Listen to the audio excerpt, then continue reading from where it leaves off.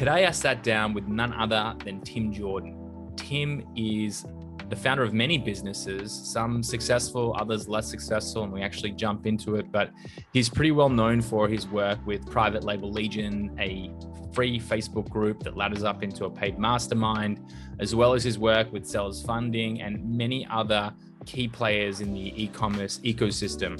We have a really candid chat about things around failure, understanding what we're good at versus what we are not good at, and making those decisions to really double down into the areas where we add value.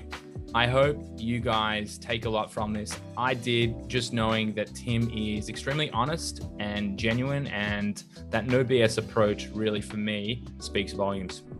Hi, and welcome to Successful Scales, the show where I interview now successful professionals about their journey and try and garner insights onto any tips that can be applied to your business at home. Whether it's financial freedom or the exit of your company, wherever your journey may take you, the idea here is to simply learn from those who've done it before. I hope you enjoy and you get some value out of this. Buckle up and enjoy the episode. Tim, mate, welcome to an episode of Successful Scales. Had to throw the mate in there. I see the Australian, I see Australia and our poorer brothers or cousins, New Zealand, just sitting there on the map behind you. So it was a trigger. But anyway, welcome to the show. Well, thanks for having me on. Yeah, no, it's great to sit down. Listen, I've been privy to watching what I would actually define as a bit of magic that you have up your sleeve in how you operate. I personally have been really impressed. I'm looking here, I'm seeing Sellers Funding, I'm seeing Private Label Legion. Before I jump in and I absolutely butcher your background and everything that makes you from a professional perspective, love you to tell the audience, anyone who might be living under a rock and not know who you are, a little bit about yourself. Well, I think you're overselling it, but I'll give you the intro anyways. I got into e-commerce by accident. Before then, about 2015, I was working as a full-time firefighter paramedic, and I had a part-time job doing logistics and procurement for a prime contractor for the U.S. State Department.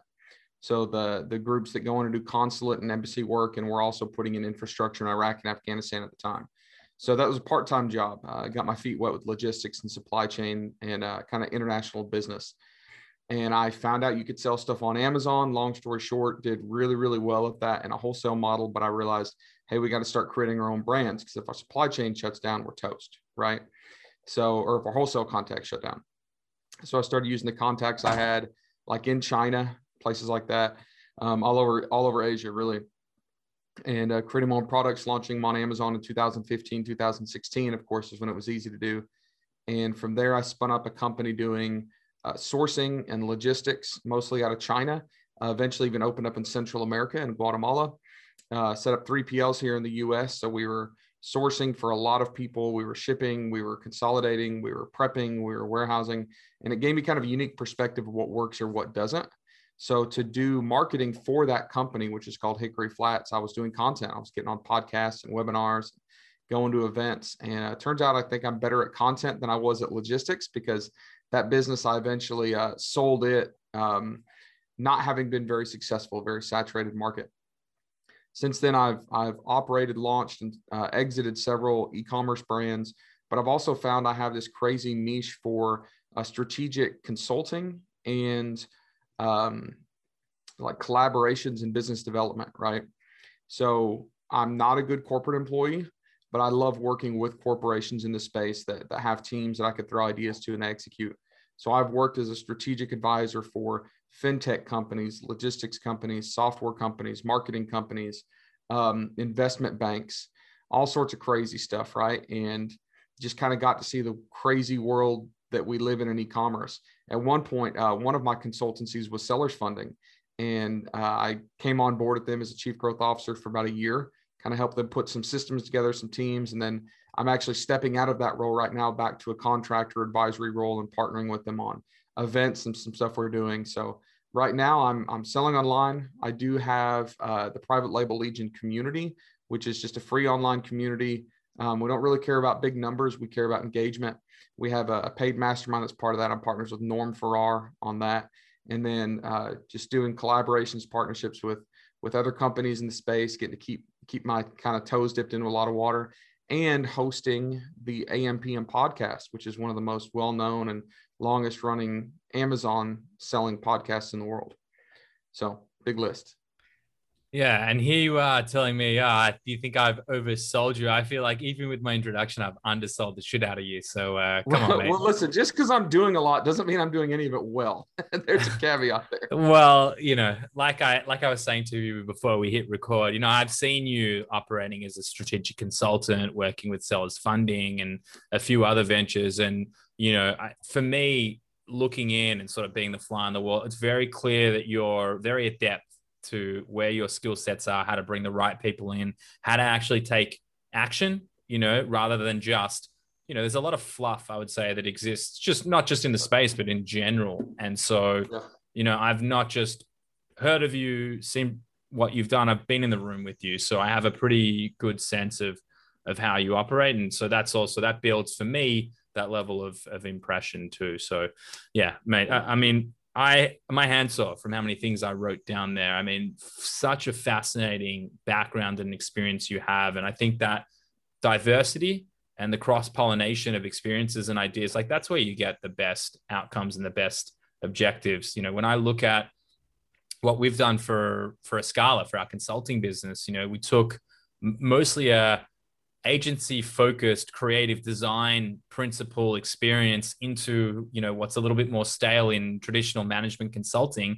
And we've created a much more fluid and engaging process for people to sort of make it more simple to understand and easy to digest. It's still a complex thing, but I think that when you have people with very different experiences, or when you yourself possess and have experienced many different things, that's when you can really bring, an X factor to the table. So again, super apparent. I want to start at the start here. Firefighter. How long were you a firefighter for? Mate, walk me through that, because that, for me, I feel like it says a lot of things about you, but without making assumptions, tell me.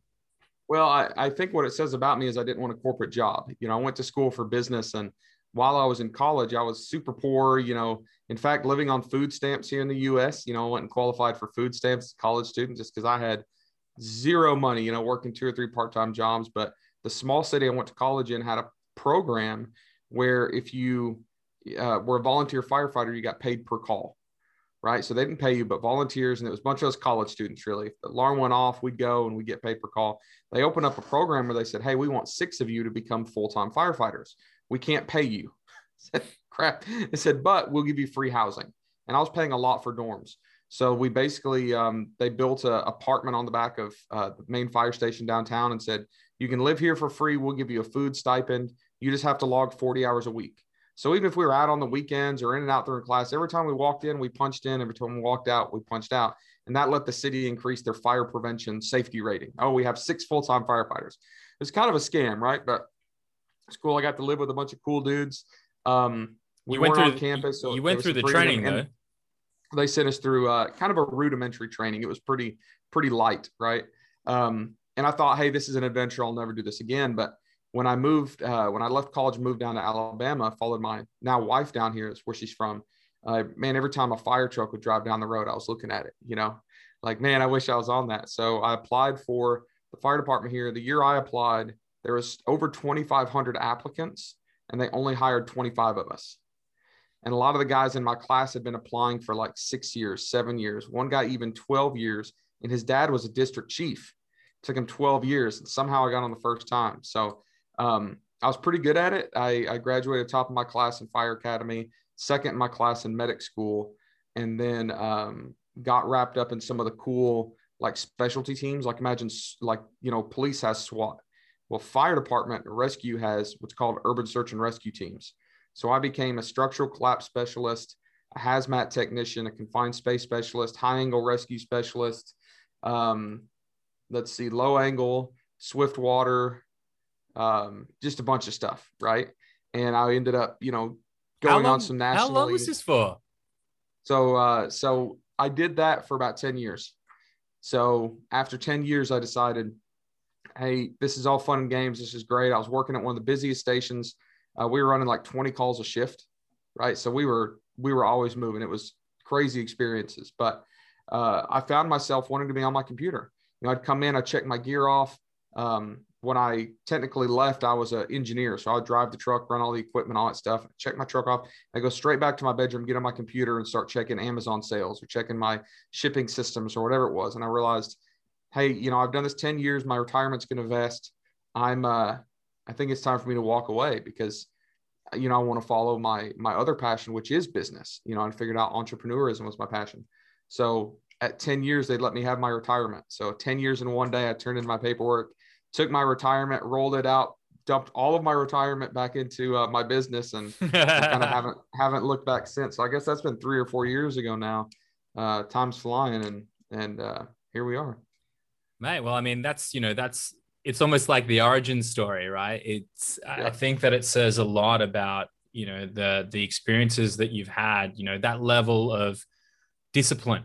You've really excelled in a specific field. 10 years is a long time to actually really get to the core of it. You've done great things, and you've sort of decided that, entrepreneurship is a core passion, and you've moved into it. I think that having that level of structure, discipline, training, like that's at the baseline of any success, in my opinion, that I've ever experienced. It's that repetition, it's that commitment, it's the long-term drive, not looking at those incrementals like, my sales were up yesterday, that's great. Tomorrow, shit, a week ago was pretty awful as well. It's not about, you're not looking and measuring it in those moments in time. You're measuring it over long periods, understanding what am I doing to get better. So makes a lot of sense to me. And also, I think, you said you were an engineer by the end, like those as well. In my experience, when I'm working with people inside of Escala in particular, I mean, they make the best team members because they are just so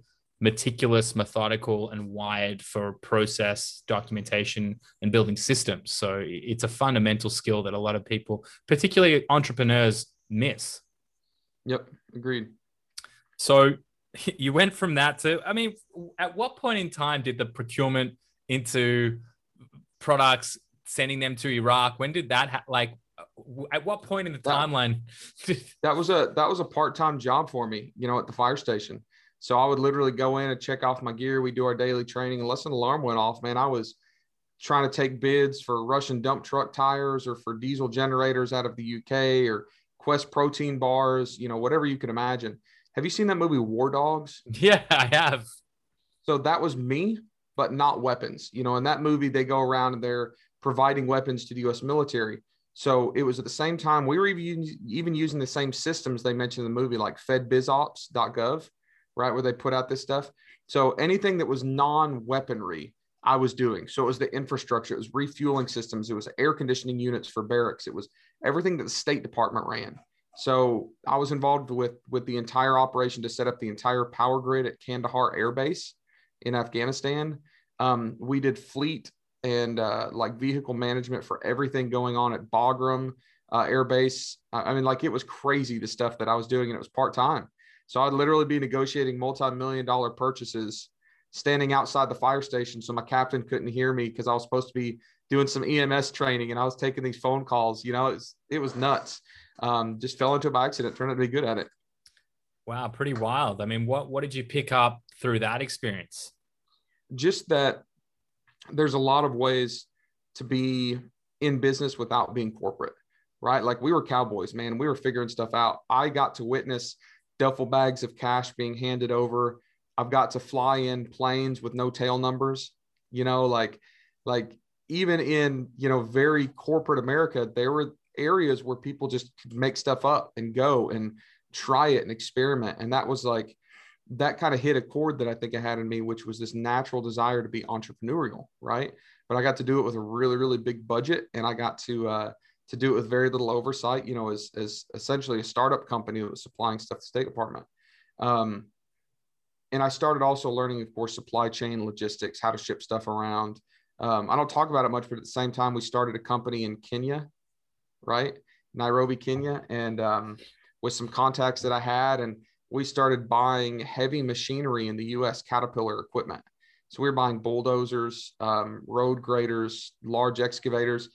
And I had some commercial property, and we would bring them to my property. We'd paint them up, we'd fix all the hydraulic hoses, make them all nice and shiny, and put them on boats and send them to Nairobi, Kenya, of all places, and sell them to big land developers. So then I was doing all sorts of crazy stuff, but I started learning logistics and supply chain. The heavy equipment is what took me to China, because after the Beijing Olympics, a lot of these big contractors have gone over there and done construction and left wonderfully, meticulously maintained Caterpillar equipment.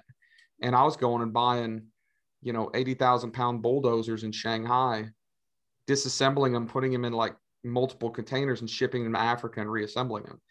And I was doing all this, like taking leave or taking holiday or calling in sick. Like every day I'd wake up. Were you flying over there? Yeah. So I'd like wake up in Shanghai and I'd be like, all right, it's night there. And I'd set an alarm where at like 4 p.m., 5 p.m. in Shanghai time, it was like 6 a.m. Local time for me. And I would pick up my phone and use a Google Voice number through a VPN to make it obvious that I was, and I would like call dispatch and I'd be like, oh, this is firefighter Jordan, station 11. I'm going to be sick today. Can you please advise district chief? Like, okay. So I was literally calling in sick from China. Nobody knew I was over there. That is wild. Leave, moving heavy equipment. It was crazy. I learned a lot doing that. Well, I mean, talk about the entrepreneurial spirit. I mean, you're literally, you're pulling rabbits out of magic hats. That is insane. Yes. Waking up in China, of all places, in Beijing, to call in sick. I mean, who even thinks like that is that move to think, well, I'm going to get a VPN and that VPN is going to leverage a Google phone, and the time like that's a lot of planning right there, mate, just to call in sick. My buddies at the fire department were convinced I was a drug dealer, because like we would work 24 hours. Yeah, we'd work 24 hours and then be off for 48. So we would work shifts where I'd be up all night on the phone or on Skype, whatever, all night, talking to somebody on the other side of the world. And we would leave at like 7 a.m. and go straight to the airport. I'd fly out to Miami or to Socorro, New Mexico, or somewhere on the like right on the Mexican-Texas border for one night, come back and be at work the next shift. Well, I was going down there and buying equipment, or I'd do this, or I'd meet somebody in Miami, and they're like, this guy who makes these one night, flights to Miami or freaking, Monterey, New Mexico, like this guy must be hustling drugs. It was pretty crazy time. I mean, that's insane, mate. I could dig into this for like the next hour, but I'm gonna spare you that. I'm sure there's some great stories we'll have over a few beers at Prosper. But you said something that I love hearing, and I feel like not enough entrepreneurs in the space have the, I don't know if humility is the word I want to use here, but just like the honesty and the understanding, like, I am good at these things, I am not good at these things. And you said that you had a few businesses in the 3PL space that were growing really fast. It was becoming super competitive and they didn't go so well. You managed to sell them, but I mean, what was it about those business? Like what was that learning experience for you like, where you said, you know what, I think for a lot of people as well, they can be stuck between a rock and a hard place. They're growing a business, everything. Like, it's all great when you got the hockey stick graph going, right? It's all great when things are going on the up and you're growing and you're learning and you're expanding and you're hiring. But it's like in those moments, and I think those are tough moments for people, is do I sell? Do I pull the pin? Do I look to pivot? Like, tell me a little bit about what that was like for you. Yeah. And, a lot of people like to ask me about the cool stories, but we don't always talk about the failures. I mean, the deal in Africa was a disaster, massive failure. I mean, we lost so much money on it. The heavy equipment thing, man. At one point I had a business partner, he's actually from Kenya, but he's an Indian guy. Weibo is his name. And at one point we were convinced that like he had a hit out on him, like, because of this bad deal gone at the machine. Like, when you do something, you're going to make mistakes. And when we were doing stuff on the scale that we were, with this craziness that we were doing, like you're going to make mistakes. You have to. So, I learned a lot about the balance between risk and like deciding whether it's a failure or not. Meaning, when do we pull the plug? Or maybe we're not making money on this, but maybe the education that we're gaining is so valuable that like a loss is a win, right? But ultimately what I figured out was most of the things in business I am not good at. I'm not. 85% of business I suck at. Terrible. I'm horrible at managing finances. I mean, absolutely terrible. Like, look, you can't see it, but this stack of papers right here, the other side. Yeah. This is my part of my 2020 tax documents that I still haven't filed. I filed extensions because I'm like, I haven't got to that yet. Like right now, I do not know how much money's in my bank account, right? Yep. That's terrifying. I know how to make money, not manage it. I'm really bad at managing people, right? I'm great at relationships, bad at managing employees. I'm too lax. I'm too lazy. I don't want to micromanage. I could like list 50 things I'm bad at. But when I started realizing what I'm good at, I realized if I just focus on those things and skip the rest, right? Or outsource the rest or find someone else to augment the rest, like that's when I can succeed. And I see that so many times in business with, whether it's e-commerce sellers or whatever, I know e-commerce sellers that are great at product research, but they spend 80% of the day trying to figure out how to do PPC. Dude, don't do PPC. Like outsource that junk and spend more of that time doing research, right? What I found out I'm really good at is relationships. I'm good at negotiating deals, and I'm really good at general business development. Like I can talk to anybody for an hour and whiteboard out their next 3 years. Here's what you do. Here's how you build your team. You should leverage this. Like, let's get creative here. But actually breaking that down into actionable SOPs, no way. Terrible at it. So in my world, like I figured out how to leverage relationships to bring in partners, bring in team members, find employees that I can trust, and I just give them complete autonomy to go do their thing, right? But I think that and I think most people listening, if you would focus on the 10 or 15% of things that you're good at and quit getting bogged down in the rest, you're going to be a lot better off. Yeah, my taxes, my pro tax, I need to finish them, and I can do an extension, and eventually I'll find a tax prep guy to come in and do that has a clue what I'm doing. But like, I'm not going to sweat that. Like, I'm joking about it. Who cares? I filed the extension. I'm good for another several months. But I could sit down for 6 days worrying about that, or to move the needle faster, I could be on this podcast with you, learning something you're talking about. Tomorrow I'm getting on a plane and going down to Miami. Last week I got on a plane and went to Austin, Texas for 2 days and just learned a ridiculous amount and fostered some relationships. I met with Zach from Gemba, and me and Kevin King went out and had, cigars one night. And like, if I focus on that, the rest kind of falls in place, right? I think everything that you've just shared there is like the secret sauce to success for most people. And I think that it's only when you can remove the ego from the equation, thinking that you can handle everything, you can do it, only you possess this unique ability. I speak to a lot of Amazon sellers, particularly, the ones that are a little bit smaller. And it's like, well, I need to be the one who's touching everything. I need to be the one who's doing PPC. I need to be the one who's sourcing the products. Like, if you have to hold on to every ounce of control, there is an inability to grow. And even worse yet is you actually don't learn what are the things that you're good at. And when I hear you talking through all the areas, I would say that you and I are somewhat similar in that regard. I'm not the best manager. I'd say I'm a good leader. I can empower the right people to make good decisions, and we can help create single-threaded leaders, and I can pick talent and do all those things.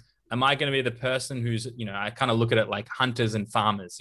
I'm not going to sit there and farm out the day in, day out practices because I'm looking to solve the next Rubik's Cube that's going to pop up into my world and whatever that looks like. And I'm going to work backwards to think how I can solve it. So I think that realization that you have, and I would say so few entrepreneurs have, and, just great that we're talking about the topic of things that don't go to plan. That's where those learnings come from.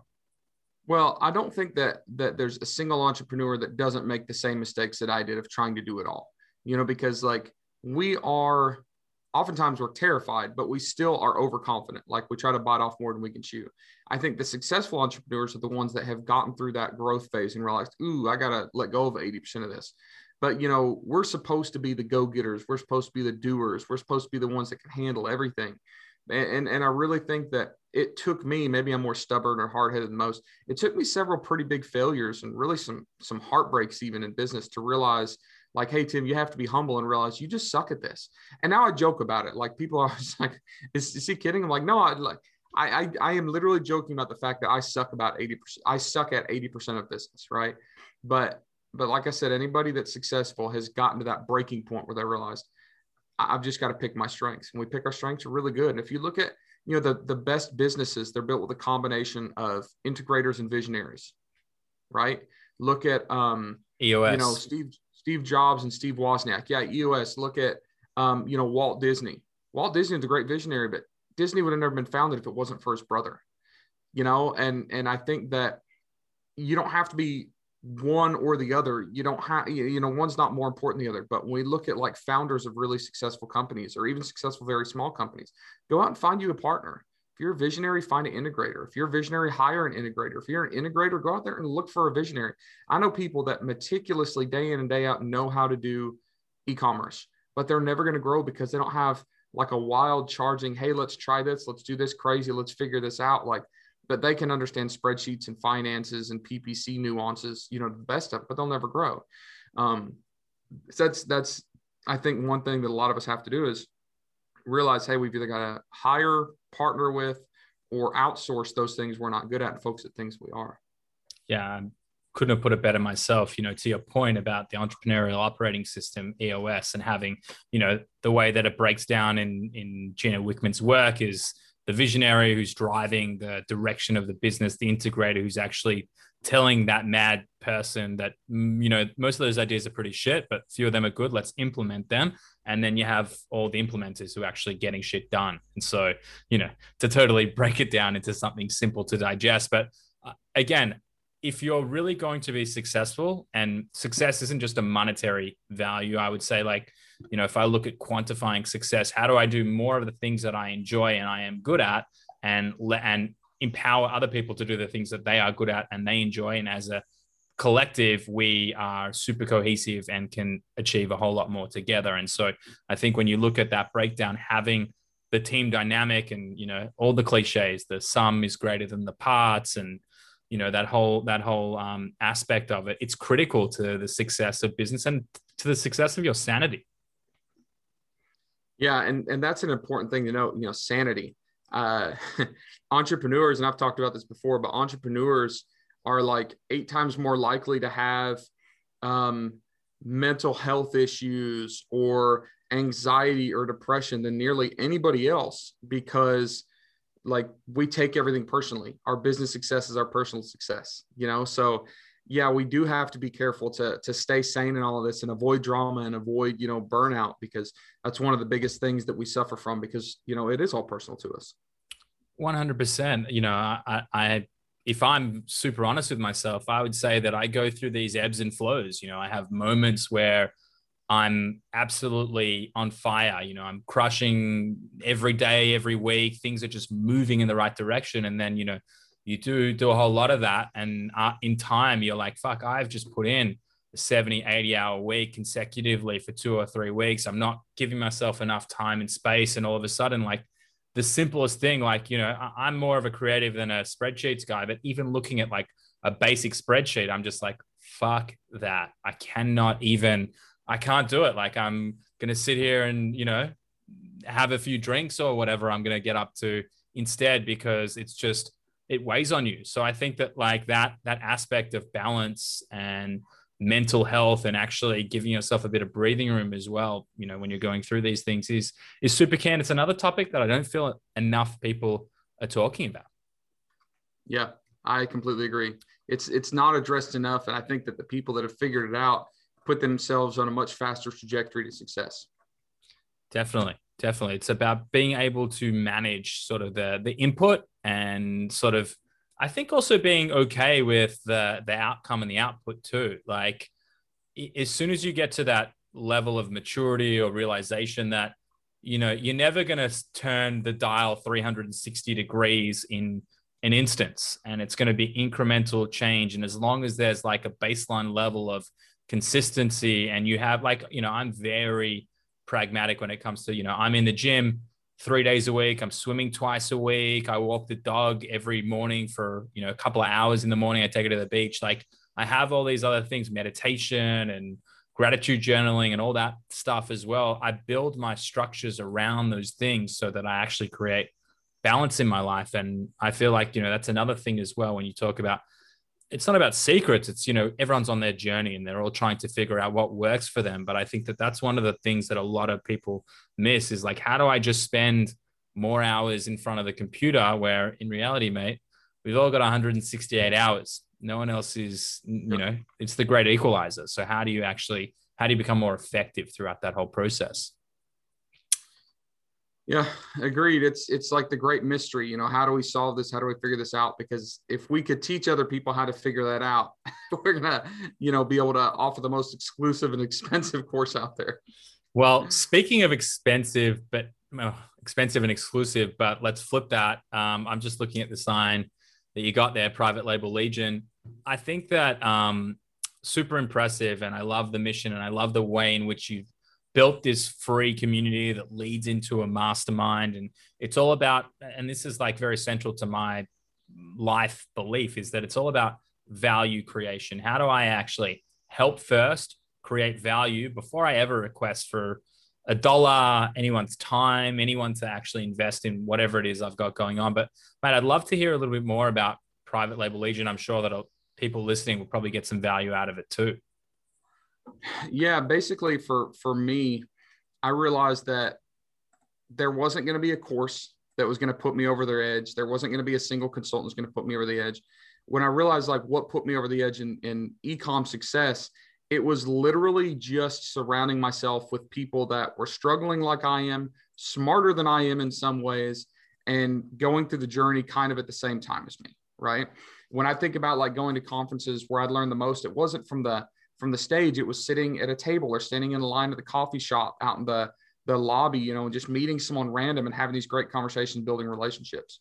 So when I started Private Label Legion, it was actually not something I wanted to do, but I had friends and colleagues pushing me to do it. They're like, listen, you need to set a stage where other people can come in, hang out, learn some good, no BS information, not be sales pitched to all the time, right? Like just a safe space, right? And in turn, Tim, you'll learn a lot too. So I set it up. We started doing events. We partner with people like the ASD trade show in Vegas, and we run workshops there. We do meetups, we do socials. We have a free Facebook group.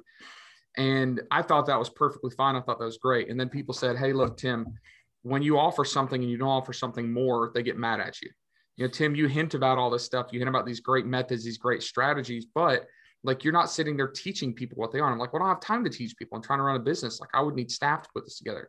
So finally, what we did is we built something that was scalable, which is what we call the Centurion League, like the upper echelon of the Legion. And it is group coaching and mentoring. So I can scale it. It's not one-on-one consulting, but you still get the community. When we have multiple Zoom calls a week, and, people jump on, it's family, it's community. The people that are brand new are hearing questions from other people they didn't even know to ask. They're learning. We have advanced sellers that are learning a ton from brand new sellers. Like, it's a whole mix. I partnered with Norm Farrar on this, and it's turned out to be really cool. It's not a big moneymaker for us. We actually break even every month. We're at like a break even point between our membership dues, because we try to keep it very inexpensive. But we have staff that runs everything and operates it, and it's super smooth. And we have all the recordings are edited and placed for members, like all that good stuff. So yeah, the Private Label Legion is not something that I intended on doing, but it's been a big part of my growth too. And I think it's important because there's so much crap out there.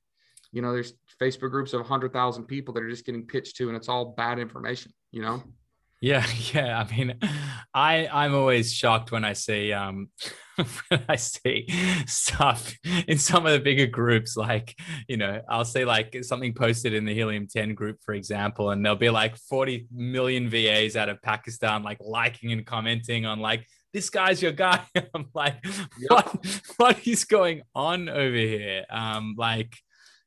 So I think that that's definitely something that's appreciated. It's almost like, and I think about this too, like we have such incredible partners that we work with, and a ton of value creation that goes through all the people and all the things that we're doing in business. Like there's that push pull of like, yeah, you want to give away everything for free, but you also want to prevent all these shysters coming in who are just trying to like drum up business. So it's finding that balance. Well, for me, I've found that the more I give, the more I receive. I don't ask for things. I don't ask for favors generally. I reach out as many times as I can just to connect as many people as I can. And I feel like I get like residual benefit from that, right? So Prosper, you've been invited to a pretty exclusive party, right? That I'm throwing. Forget just the exclusiveness about the party. The greatest promotion I've ever seen. The invite. Oh, dude, you are creative on another level. But, thank you. But like that party, it's over the top. It's crazy. It's going to be just absolutely ridiculous. It's extremely expensive.